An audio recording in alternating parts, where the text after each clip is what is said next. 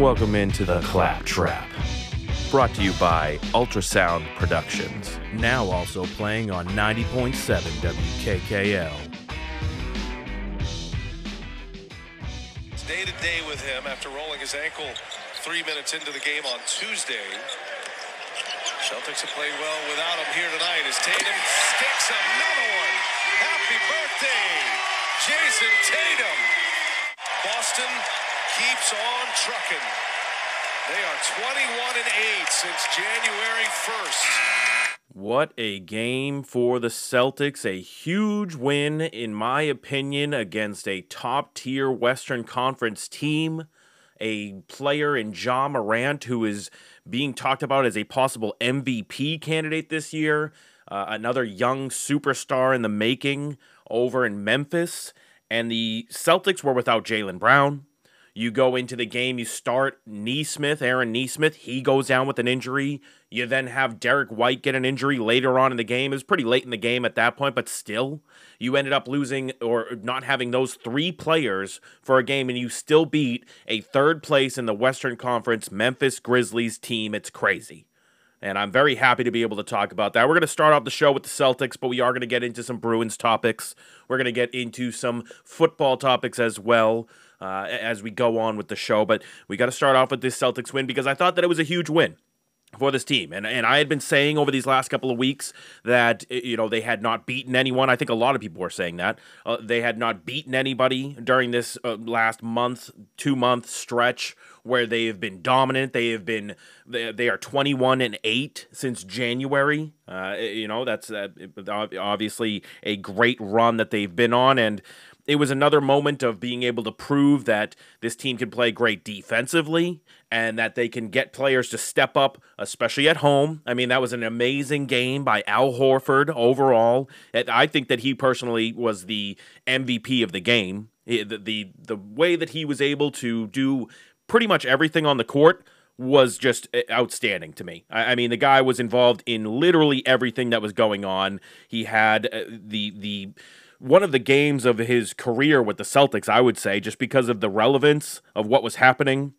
The amount of statistics that he was able to put up. The guy had 21 points, 15 rebounds, 5 assists. He was 4 of 8 from three-point range. He played almost 40 minutes in the game, the most of any of the starters. He also had a couple of blocks and only 2 turnovers. So, I mean, he was all over the map. He was making plays. It seemed like he was a magnet for the ball. So, yes, even though Tatum had statistically maybe the best game with the 37 points, he had 6 rebounds and 5 assists, I still give, personally, the MVP to Al Horford, because without Al Horford, you are certainly not in that game against the Memphis Grizzlies, who would just not go away. They wouldn't go away. They started off slow. I mean, Ja Morant started off 0 of 6 in the game, and we were battling with them still towards the end of the game.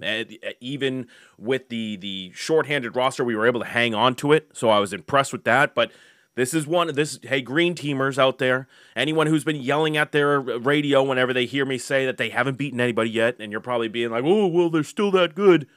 Well, this has proven that they are starting to be considered a much better team, at least in my opinion. They are now officially in the 5th spot in the Eastern Conference. They have jumped over the Cavaliers for that 5th seed in the Eastern Conference, which is huge. The higher we can get up, the better it's going to be for this team. Now, I don't know if they're going to be able to surpass any of the teams like the Heat, the Sixers, the Bulls, or the Bucks, just because those are very high-caliber teams, but you don't know. You just got to keep doing what you can. You keep winning as many of these games as you possibly can, and we'll see how this goes. But man, this was a huge win, I think, for the Celtics. The first one that since they've gone on this little run, that really counts as a legitimate good team that they're going against. And honestly, also, going into the game, a lot of people were talking about how much better Ja Morant already is than Jayson Tatum. I was putting up polls on the Claptrap, on Twitter, on Instagram, and people were voting for Ja Morant as the better player going into this game. So, I mean, they went back and forth with each other in this one. And we're going to talk about them as well, the battle between Ja Morant and Jayson Tatum. But it was just a back and forth battle, especially in that fourth quarter. They were going back and forth. It was nuts. And it was a great game overall. But I got to say also, other than just Al Horford, I think a huge player on this team right now is Grant Williams. And when you have both Grant Williams and Al Horford on the floor at the same time, the amount of basketball IQ on the floor, it reaches astonishing levels. Al was going crazy, passing, defending, shooting, but then you also have Grant Williams doing basically the same thing. Grant Williams, to me, is a mini Al Horford. He is just learning, and he is getting much better, obviously, at three-point shooting. But he does everything that you need him to do. He's a great role player on this team, and he is one of the things that is going to keep this team going in the future. But I also got to say, I'm a little worried with all these injuries that are starting to pile up here.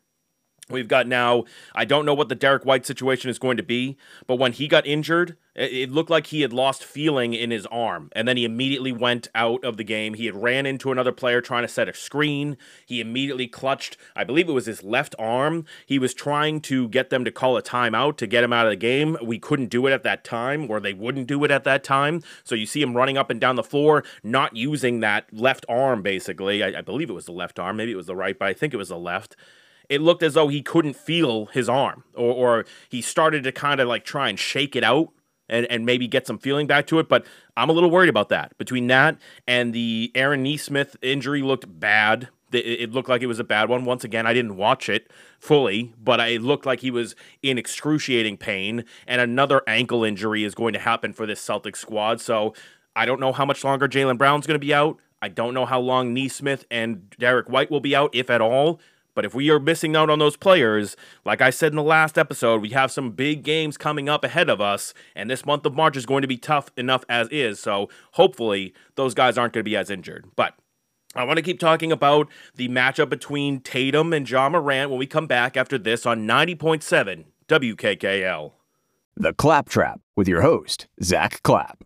Two young superstars, age 22 and age 24, Morant and Tatum. As we send it over to Stephanie Reddy. Take it away, Steph. Thank you so much, Brian Deuce, joining Tatum. So we're going to wait for this embrace on Jayson Tatum's birthday. As you mentioned, he has 37 points, which is a high for him on his actual birth date. Jayson Tatum versus Ja Morant. That was the big matchup going into the game. You had two very young superstars, as you just heard in that clip, both in their very early 20s, and they went off and they were able to dominate the game. You had Tatum going for 37 points. You had Morant going for 38 points. Yes, Morant started off slow. He started off 0 of 6 from the field, but he ended up getting his game going, and you could see the reason why everyone is excited on this kid and what he's able to do. His athleticism is off the charts. He is able to jump out of the gym. He proved it in this game. He had a crazy alley-oop dunk that he had over Marcus Smart at one point that, made the building shake. It was wild. So he is a great player, and he is dominating the league right now. He has been very good recently, but I'm still questioning why all these fans out there are saying that they would rather have Ja Morant over Jayson Tatum. Like I said in the last segment, I put up a nice little poll on at the Claptrap on Twitter and on Instagram. So if you're not following along already, I've been putting up questions like that all the time and trying to get everyone's feel on how they're thinking about these certain things. And it seems as though everybody, including some hometown Boston people, are saying that Ja Morant is the better player, which to me, I think that's crazy. To me, if you're asking me to choose between the listed 6'3", but I think he's a little bit shorter than that, maybe 6'2", Ja Morant versus the 6'8" Jayson Tatum, and what those two are able to do, give me Jayson Tatum all the time. Give me the guy who can not only bang down low, but can also shoot threes with the best of them. He is a 6'8" guy who has a wingspan big enough to get you rebounds, blocks, turnovers. He can defend the lane well against passes. He is starting to develop his defensive game a lot more as well, versus the guy who I am comparing to in Ja Morant, Derrick Rose 2.0. It's great. What he's been able to do so far, very flashy, very fun to watch. It's exciting, right? And he is able to attack the basket unlike any other point guard in the league right now. He is up there in points in the paint with the top centers in the league. That's who gets the points in the paint the most. centers, the big men who are going to be down low, the Rob Williams of the world. Those are going to be leading that category. And yet Ja Morant is second in the league in points in the paint. That's crazy. That's how you know that this kid is just attacking the basket all the time. And he was hitting threes too, don't get me wrong, but he is not considered a shooter, at least not at this point in his career. Now, maybe he's going to be able to develop a shot, and maybe he's going to be able to change his game up a little bit. But if he continues going as just an attack the rim type player, as a point guard, and he can pass too, but it's not like he's one of the prolific passers in the league. So he's not really crazy as a specific point guard in that sense. He's not necessarily looking for his pass. Even in that play where he did have the big alley-oop dunk over Marcus Smart, it was like when he got the ball, he tried to pass it away so someone else could pass it back to him. He was thinking about his own high-flying maneuvers at that point. He wasn't thinking about getting anyone else involved. And I'm not saying that he's not able to do that. Like I said, the kid can still pass. He is still good enough to be able to do that. He had a few passes in this game against the Celtics that were great. But when you're asking me what is going to be better in the NBA going forward, give me the guy that can do everything. And that's Jayson Tatum to me. He can step out and shoot the three with the best of them. He can also bang down low with some bigs because he has a big enough body. He is putting on enough muscle and size to be able to get down low and play in the post as well. Ja Morant, he's great. He's flashy. He's fast. He can jump high enough that his head hits the rim. And that's awesome. It's fun to watch. But is that sustainable in this NBA? I don't know. That's why I think he is Derrick Rose 2.0. And Derrick Rose was amazing. When he started off in the league, that MVP season for the Chicago Bulls, he was amazing. He was jumping out of the gym, he was doing 360 layups through the legs, whatever. He would do anything he needed to do, passing and attacking the basket. He was great. But eventually he ran into some injuries, some major injuries, because when you keep trying to attack the basket, you're running into the biggest players in the league. You're running into the guys that are 6'10" or above and over 250 pounds. You're hitting into them like a solid brick wall. Eventually, that's going to break down your body. So, I understand the recency bias. I understand that he is great right now. He's had a 50-point game or whatever. He's been dominating the league. The Memphis Grizzlies are looking great. They're a great team overall. But first of all, they couldn't even beat a very injured Celtics squad who didn't have their second best player and then lost two more players in the game. You couldn't beat them. I know it's on the road, but for a team that's been considered so good recently, either you have to say that the Celtics are that much better, or I don't know, did Memphis not show up enough in that game? I don't know what it is. But they weren't able to run with the Celtics the way that, they are with other teams, it seems. So, great win for the Celtics. And I think the question shouldn't be Ja Morant or Jayson Tatum, because that seems very easy to me, especially the way that the league is going. You want more of these athletic wings that can do everything on the floor, and Tatum is only getting better every single game, every single year. He is developing his defense. He's developing better shooting tactics. All of these things are getting better for him. And he's 6'8", so he's a big guy. Versus Ja Morant, who I guess he's listed at 6'3", but he's probably 6'2", maybe even 6'1", which is fine. He plays bigger than that when he's jumping out of the building, and it looks crazy because he is a smaller guy in the league. But man, give me Jayson Tatum. I don't even want this to come off as a homer take. I just think that there's more intangibles that you can take from a Jayson Tatum type player than you can from Ja Morant. And I feel like eventually Ja Morant is going to be injury prone. It's unfortunate. He's a great player. He's flashy. He's fun to watch. But is it going to be able to last?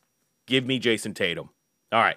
Time to move on now. I want to start talking about the Bruins when we come back after this on 90.7 WKKL. The Claptrap with your host, Zack Clapp. Craig Smith thinking about his third career hat trick. Rifles one in. Smith has a hat trick in each of the last two seasons. In front, Marchand, what a save by Leonard. Had that one ticketed for the goal, and that shot to goal. And it is the hat trick. And here come the Lids. Very rarely are you going to lose a game when the third, fourth line scores two or more goals. They got three tonight. That was another great win by the Bruins. Oh, all right. Well, now I'm in the great win category now. Both of our teams great wins last night, but the Bruins, great win by the Bruins against the Golden Knights in Vegas last night. Great job by just sticking to it, continuing to overwhelm that team throughout the entire night and beating them up 5-2. A game where, I mean, they shouldn't have even gotten that second goal in my opinion, but we'll talk about that in a little bit. And it was a great, continuance of how the Bruins have been doing lately. They are still working their way up the standings as much as they can. This one's obviously going to help. They're getting closer and closer to the Maple Leafs, now only 4 points behind, being able to move into the top 3 teams in the division, in the Atlantic Division. Huge.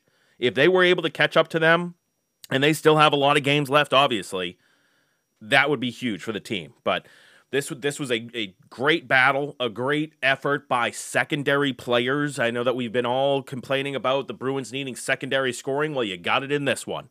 Craig Smith had a hat trick, his third of his entire career, and it was a great one. This was a good overall performance, I think, by the team from top to bottom. Swayman was playing great as usual. The kid is still on fire.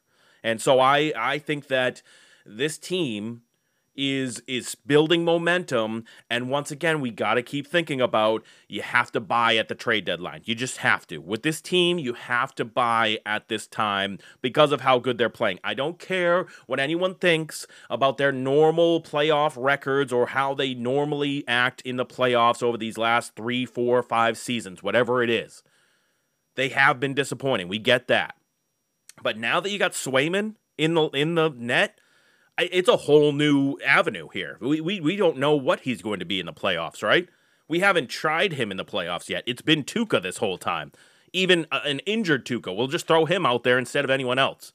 But now it's Jeremy Swayman's time, and I think that there is a reason to get excited about this about this Bruins squad. I have Celtics on the brain too.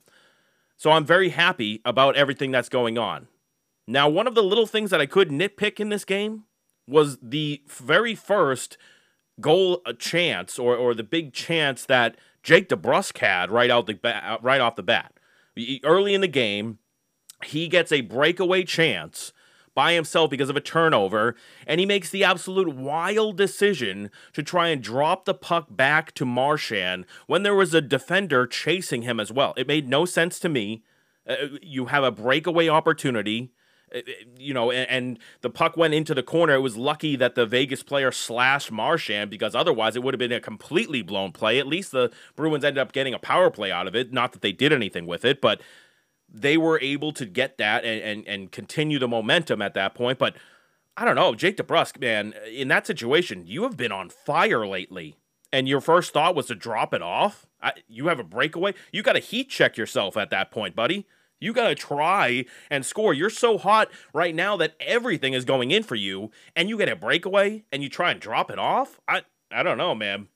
Jake, you're just, are you getting in your head a little bit too much in that moment? Did you really think that dropping it off was the better play in that scenario on a breakaway? I don't know. That one kind of blew my mind to start off, but then you go on and you have the Coyle, Frederick, and Smith line was dominating the entire night, which was great to see. You've been having these third and fourth lines just dominating. The other night it was the Foligno line, and now it was the Frederick, Coyle, and Smith line that was dominating. And that's what you love to see with this team, because on the nights when you're not going to get a ton of scoring from your top players, which you did end up having Pastrnak scoring 2 goals, one of them was an empty netter, but you had that production from that top line.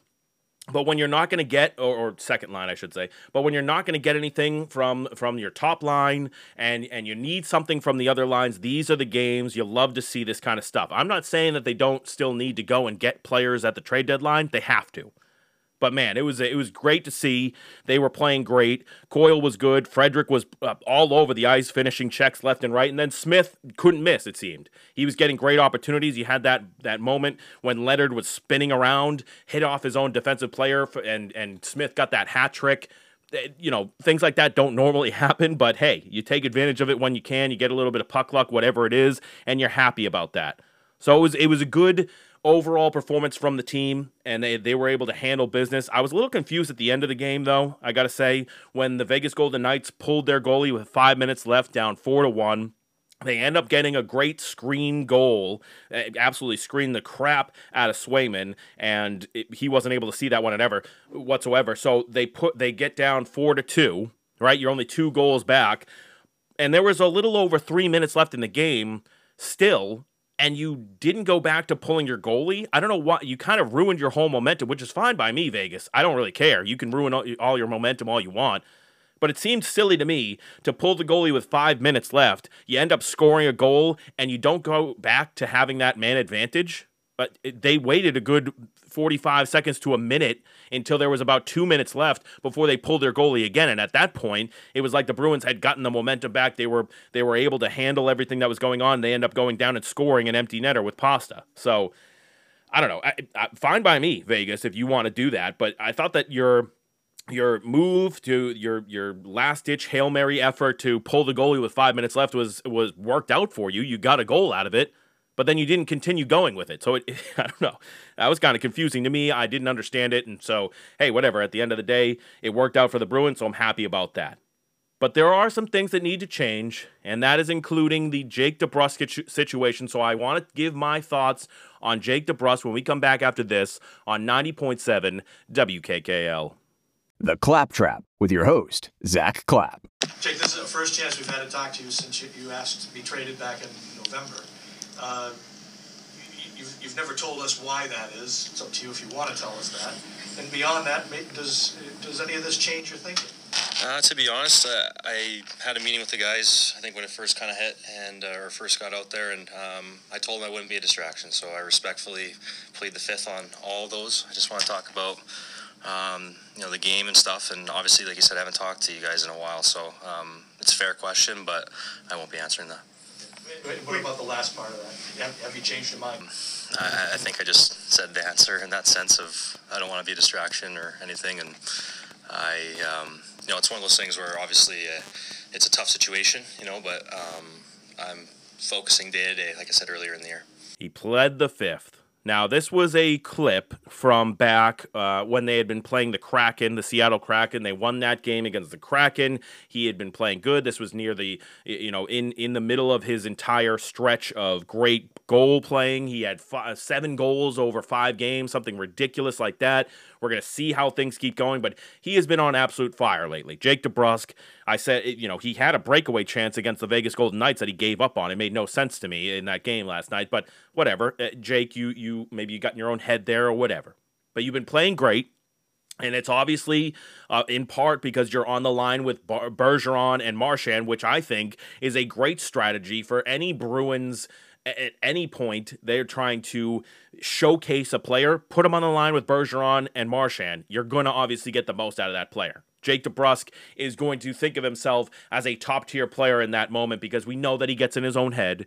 We know he gets down on himself when he plays himself down the lineup and all of a sudden he's down on the third line and now he's moping all over the place and you don't get 100% effort. But because of the way that the season's gone, injuries, all of that, he gets thrust into that first line. And now he's playing out of his mind, in part because it's very easy to play with Marchand and Bergeron, obviously, but also he's just been giving more effort. And we've seen that before. He had an amazing season his rookie year, right? He's shown us that he can be a goal scorer. And right now, it seems like nothing can miss for him, though he didn't take advantage of that in the Vegas Golden Knights game. But I got to say, I'm still on the side of you have to trade him high. Trade him with the most value you can get for him. And I'm not saying that his value has shot up too high to the point where we're going to actually be able to bring back some really talented player, but I am worried that eventually this whole effort thing is going to go away after the trade deadline when he realizes he wasn't able to get traded. And I still think that he wants to get traded. I mean, in that comment that I played at the beginning of this segment, when he is talking about, or when he's being asked about, you asked for a trade, Jake DeBrusk, we're wondering, are you still feeling that way? Has anything changed? Obviously, you've been playing really good lately, all that kind of stuff. he is very non-committal in that scenario. Jake DeBrusk is sitting there answering these questions saying, I plead the fifth, I don't want to be a distraction, all that kind of stuff. You know what a player who has changed his mind does in that scenario? He says, you know what? I think we're doing a great job right now. I'm focused on this season. I want to be here, and I want to keep playing hard with my teammates.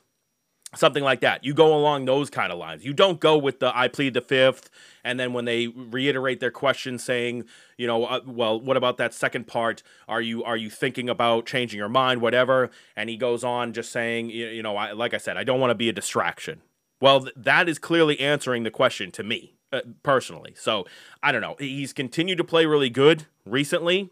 Now might be the time to go and trade him. And I'm not going to tell you that I have the perfect player to go after in this scenario. I don't have that guy lined up. I need to do more research on the players available. But if any other team in the league is now thinking highly of Jake DeBrusk and you can get somebody that could be considered a top 6 forward for this team, or maybe somehow you can trade him for a top 4 defenseman, I doubt either of those scenarios are going to exist. I'm not getting crazy here, Bruins fans. I don't think that Jake DeBrusk is warranting those types of players coming back in a trade at this point. But if some GM around the league is dumb enough to think, oh, look at what Jake DeBrusk can be if you just give him enough ice time, or if you give him enough motivation, or whatever it is, then you got to bite on that. You got to take that if they're willing to do that right now, because if we get further into the year, past the trade deadline, and all of a sudden he's not giving effort anymore and he gets shot back down the lines and he's playing on the 3rd or 4th line again,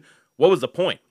What was the point of all this? You finally got to a point where he was being talked about, where he was scoring, he had crazy statistics over these last couple of weeks, and you didn't take advantage of that. That's upsetting to me if that happened. So I want him to be a part of the trade deadline moves. I want them to be aggressive during the trade deadline. That may involve getting rid of some of these prospects who we've been starting to hear about. I'm not saying Lysell. I think that kid has got a possible potential of being great, though he is only, I think, 18 years old, so you never really know.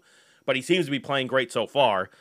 But it may be time already. I know that we got a couple other prospects as well. Move at least one of those prospects and Jake DeBrusk and try and go out there and get yourself a top 4 defenseman, a left shot defenseman who can actually help bolster the defensive lines that need to be acting more, as Bruce Cassidy said, like pricks and being less nice guys.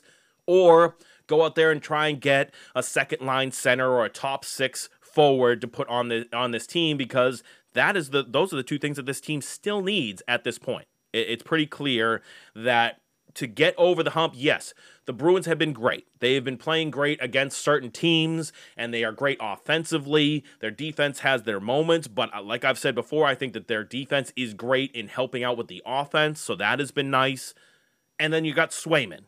And you don't know what he's going to be in the playoffs, but you think he's going to be good with the way he's been playing recently. So let's go. Let's get all in on this team. Let's try and go out there, get something at the trade deadline. And yes, move on from Jake DeBrusk, because regardless of how you feel about how he's been playing recently, it would be much better to get something back for him rather than see in a couple of weeks that he stops giving as much effort and now he's back to the old Jake DeBrusk, and then we're just going to end up losing him in free agency or something in the offseason for nothing anyways. Try and make this team better this year. Try and go out and find an asset on a team that is trying to sell instead of buy, and let's move on from that. I think that that's the play. Move on from Jake DeBrusk, and let's get something better for this team.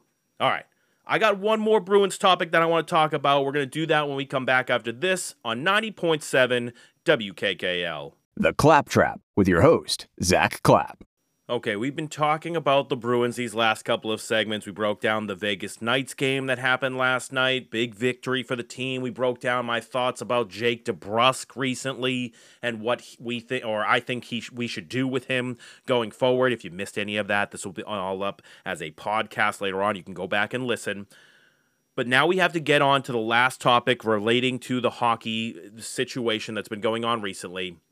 And that's a lot of the hate that I've been hearing for Jack Edwards, the broadcaster for the home team Boston Bruins, in his appearances lately. You had a game the other night against the LA Kings in which the Bruins absolutely dominated them. The game started at 10:30 Eastern time, so barely any Bruins fans were actually staying up for this game. I only made it into the second period where it was 4-0 with 7 minutes left in the second period. This game was over. It was pretty obvious that the LA Kings were not trying. I made it the rest of the second period, but then didn't really watch the third period because I don't even think the Bruins played in the third period. They didn't need to. Game ended up being a touchdown to nothing. 7-0. Crazy. And yet I still heard or saw hate for Jack Edwards after this game and after some of his more recent performances that he's had due to his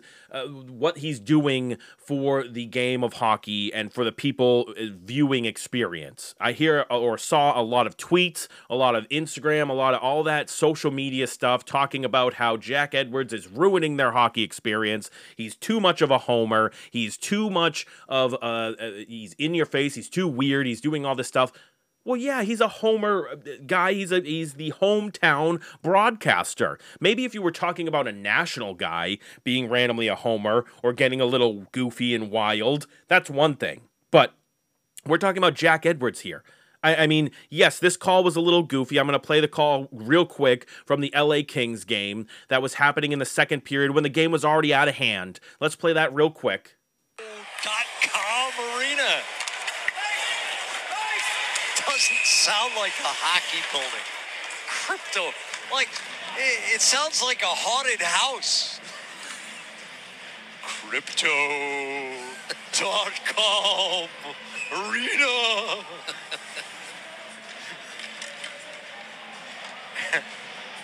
Hey, you're watching a hockey game after midnight. It's single digits in the North Country. Throw another log on the fire and crack open a beer. I'll be right back.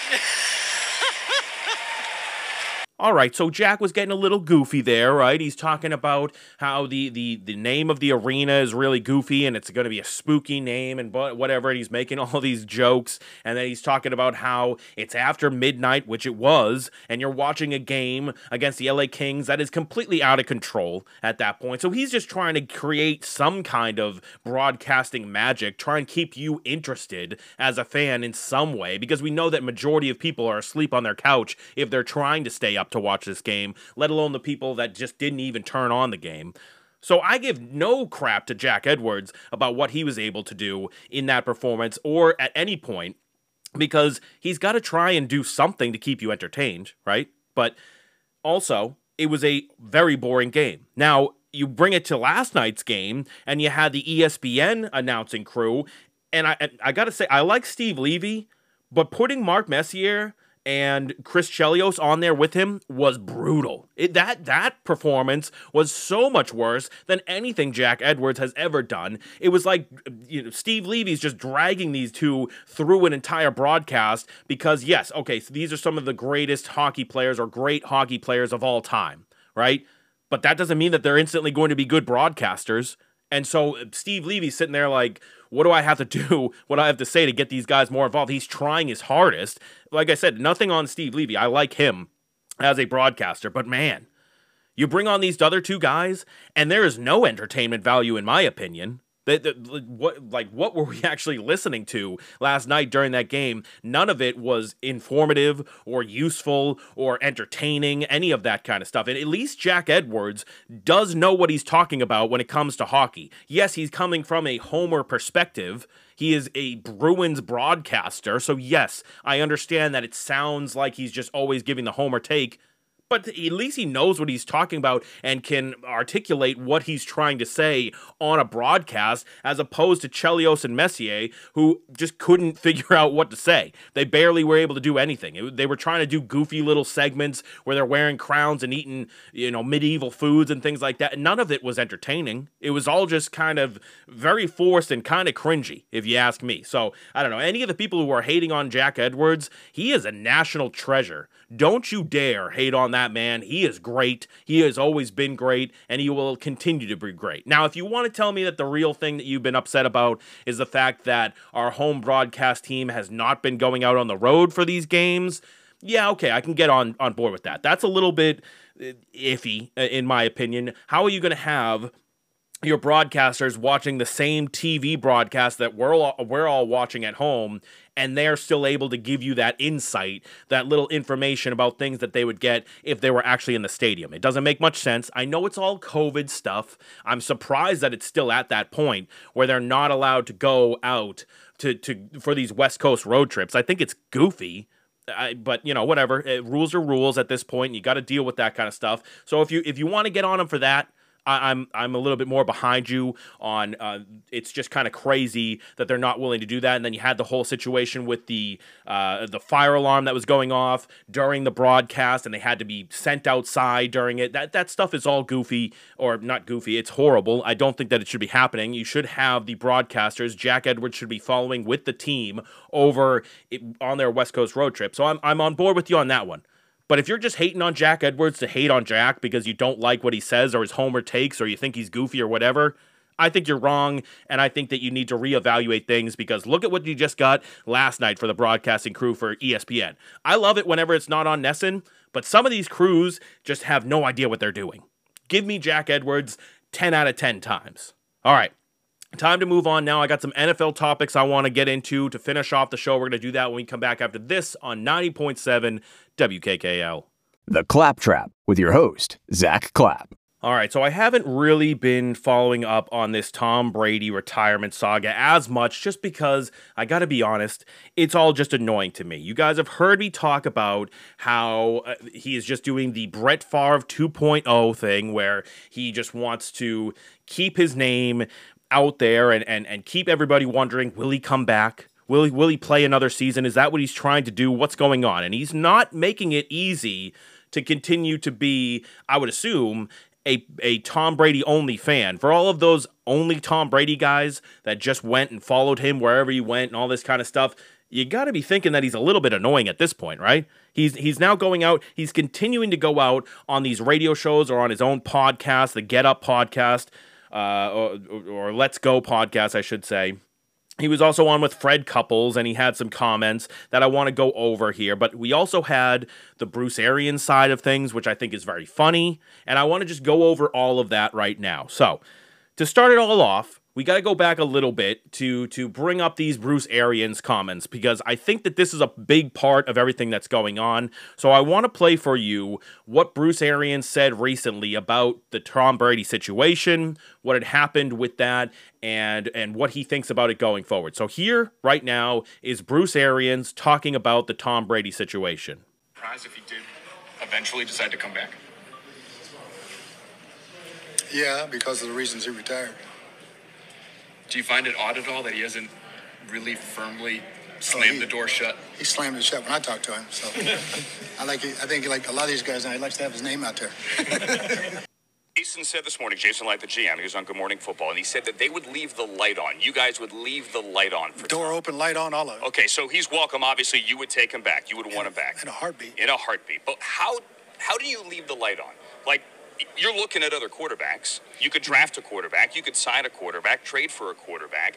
Well, then what if in August, if that light is still on, he decides that he wants to come back, and you went and found someone else? That other guy's number 2. No matter what you paid for him? Nope.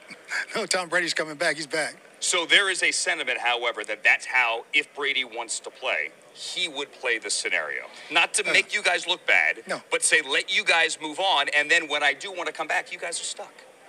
No, that ain't happening. That's not Tom Brady. You don't think he would do that? No, not in a heartbeat. What if he asked for a trade? Nope. Not going to trade him? Nope. Bad business. Bad business. I'm not trading the best quarterback ever. Okay, so those were a couple of different clips, right? That was one clip from him being, accosted by a bunch of reporters outside of the training camp area or wherever he was at that time. He was being asked a bunch of questions, and he was asked as Tom Brady shut the door, and Bruce Arians says, he slammed it shut in my face, but he also chuckled and made this little joke about how sometimes I think these guys just want to keep their name out there, which is a little bit of a dig at Tom Brady. So that's one strike right there against Bruce Arians from Tom Brady's side of things. But then you have the other comments about how he's going to keep the lights on and all that, and he's willing to bring him back, and if he's willing to do it, he will. You know, he can go out and get quarterback X or Y, and those will all be backups to Tom Brady if Tom decides to come back to the team. But he also said that there's just no chance that he is going to be willing to trade Tom Brady if he wants that as well. That's one of the scenarios that he has been talked about, where Tom Brady does come back, but he wants to go to another team. And we think it's because the Buccaneers are basically in shambles at this point. You're losing players left and right.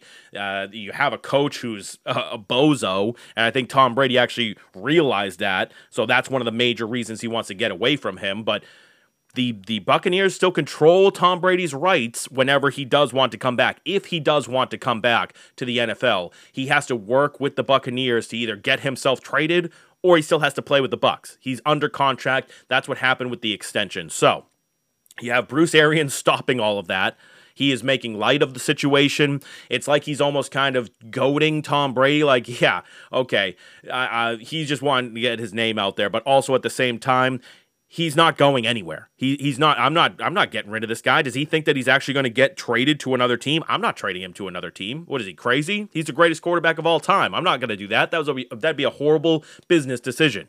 Which he's right. You would want to keep Tom on your team if you could, but man, if he's ready to go, you have to let him go, right, Bruce? I don't know. You have to try and get something for him, or it's going to turn into this huge thing. Or maybe you won't. Maybe you'll be that petty that you'll just say, nope, we have control of him. I don't even care if I could get a couple first-round draft picks. I don't want any of that. Keep him under control. We'll let him just retire as a Tampa Bay Buccaneer. Maybe that's what he's trying to do. I mean, I respect the pettiness if you're going to go to that level, but it's kind of funny that Tom went from one petty coach in Bill Belichick to another petty coach in Bruce Arians, and now Bruce Arians has control over him and is going to dictate where Tom Brady can go in the future. I find that very funny, because I don't know, if you had stuck it out with the Patriots, I guess, and you were on a year-to-year deal, you would have been able to control your destiny at all times, right? Not that that's whatever was going to happen. And I know the Patriots kind of pushed him out. He kind of pushed himself out, all that kind of stuff. I don't want to get back into that whole side of things, but it is funny to think that the thing that he wanted most, which was a long-term extension, is what is coming back to bite him in the butt now, because he can't get away from that Tampa Bay Buccaneers team. If he wants to go and play for San Francisco and end his career in his hometown, playing for his home team that he grew up watching, he can't do that unless Bruce Arians or the Tampa Bay Buccaneers come out and say that it's allowed, because that's just how the NFL works. It happened the same way with Gronk when he left the Patriots in retirement, and then he wanted to come back. He had to get traded to the team because the Patriots still owned his rights. So it's going to be the same thing with Tom Brady, and it seems as though the Buccaneers are unwilling to budge on that situation. So either, Tom, you come back and you play for the Bucs, or you don't play at all. It's too bad for you. That's the contract you signed up for, the extension you signed up for. That is how things are going to go. So I don't know. It is funny to me in a sense that the one thing that Tom Brady wanted the most, which was long-term stability and a long-term situation, is actually coming back to bite him, because you know for a fact that he wants to play again. All these comments that he's saying, and I want to get into that, and we're going to get into that soon. The comments that Tom Brady is saying about everything is leading you to believe that he is not done with football whatsoever. And he clearly has the ability to come back. He was just playing at an MVP caliber last season. And, it doesn't matter. Age is not a number for Tom Brady. He is an alien. We all know that. But I don't know. It's funny to me that at this point, Bruce Arians, the new petty coach he's dealing with, is going to stop him from continuing his career. It's funny. But let's get into those comments for Tom Brady when we come back after this on 90.7 WKKL. The Claptrap with your host, Zack Clapp. I wish I had a clear vision of what the future holds. But I think for me, there's a lot of great things ahead and a lot of great opportunities. I know I said right after football season, I was looking forward to spending time with my family, and I've done that the last 5 weeks. I know there'll be a lot more of that too. So looking forward to that, looking forward to some golf in the next few days and some more family time, and then we'll figure out where we go from there. I wish I had a clear vision of what the future holds.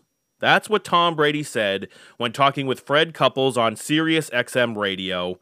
And Couples had asked, maybe you can tell us where you're going. That what led to that whole quote that I just played. And that just sticks out so much, so easily when you start it off with, I wish I had a clear vision of what the future holds. Does that sound like somebody who is satisfied with their retirement? Does that sound like somebody who is ready to go off and just play golf all the time and hang out with his family and just, have nothing else to do other than just create the TB12 method or do some goofy, ride-along type movie where it's about Brady for 80 or some goofy thing that's going to come out, because that's the other thing in the works for him. Do you think that he really is happy and satisfied with where he's at right now? No, there's no chance. He obviously wants to come back. He obviously wants to play more football, at least one more year. And Bruce Arians and the Tampa Bay Buccaneers are in his way at this point. He now has that extension that he's having to deal with, where if he does come out of retirement, he's got to deal with the Tampa Bay Buccaneers. And it seems as though Bruce Arians and the rest of the Bucs organization want nothing to do with getting rid of Tom Brady. If he's going to come back, he's going to play for us. Bruce Arians, I played it in the last segment, his comments about everything. He does not want to move on. He thinks that would be a bad business decision to get rid of the top quarterback or the best quarterback of all time. And I don't disagree with him whatsoever. But that is nothing, or that is not at all what Tom Brady wants. He does not want to play for you, Bruce. He doesn't want to play for that dumpster fire that is the Tampa Bay Buccaneers, that has already lost Antonio Brown and is most likely losing Godwin as well, probably Gronk. Who else are they going to lose? I mean, obviously, if Brady came back, Gronk would come back as well. You just lost a huge offensive lineman in Tippett or whatever it is. I don't know what that guy's name is, but he was a good offensive lineman for the Tampa Bay Buccaneers. The defense has a lot of question marks. Why would Tom want to come back to that team and play for a squad that is in shambles? And on top of it, you have to deal with bozo Bruce Arians, who is just, one of the worst coaches that has been touted as a good coach recently to me. He's not a good coach. He's a bonehead. He doesn't know what he's doing. Tom Brady had to take over that offense from Bruce Arians, rip the play card out of his hand and say, look, I'm going to be calling these plays right now. You can't do it. So Tom wants nothing to do with that, but I don't know. These comments that he said in this quote, I wish I had a clear vision of what the future holds. I like staying busy. And he said, we'll figure out where we go from here. Those 3 comments alone from that little clip, man, you got to just think that obviously Tom Brady wants to come back. He wants to play more football. He thinks that he can do it. I think that he can do it. Everyone thinks that he can do it. And yet he's not going to do it because he is in a situation where Bruce Arians and the Tampa Bay Buccaneers are going to stop him from going anywhere he wants to go. It's funny. It is. It's very funny to me. Once again, I think it's the funny part about the thing that he wanted most, which was long-term structure and a long-term deal, is coming back to bite him in the butt. I'm not saying that it would have been the right move to hang out with the Patriots on a 1-year deal from year to year. That would have driven him crazy as well.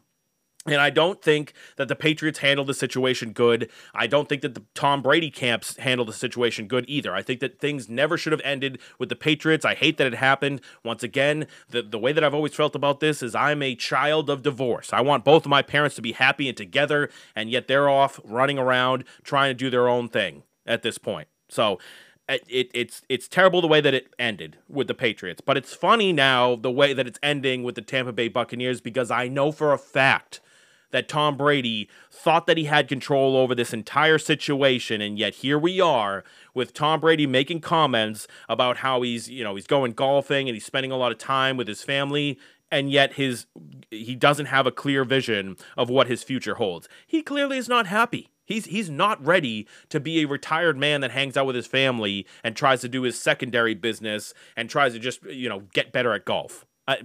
He clearly doesn't want. It's only been 5 weeks, Tom.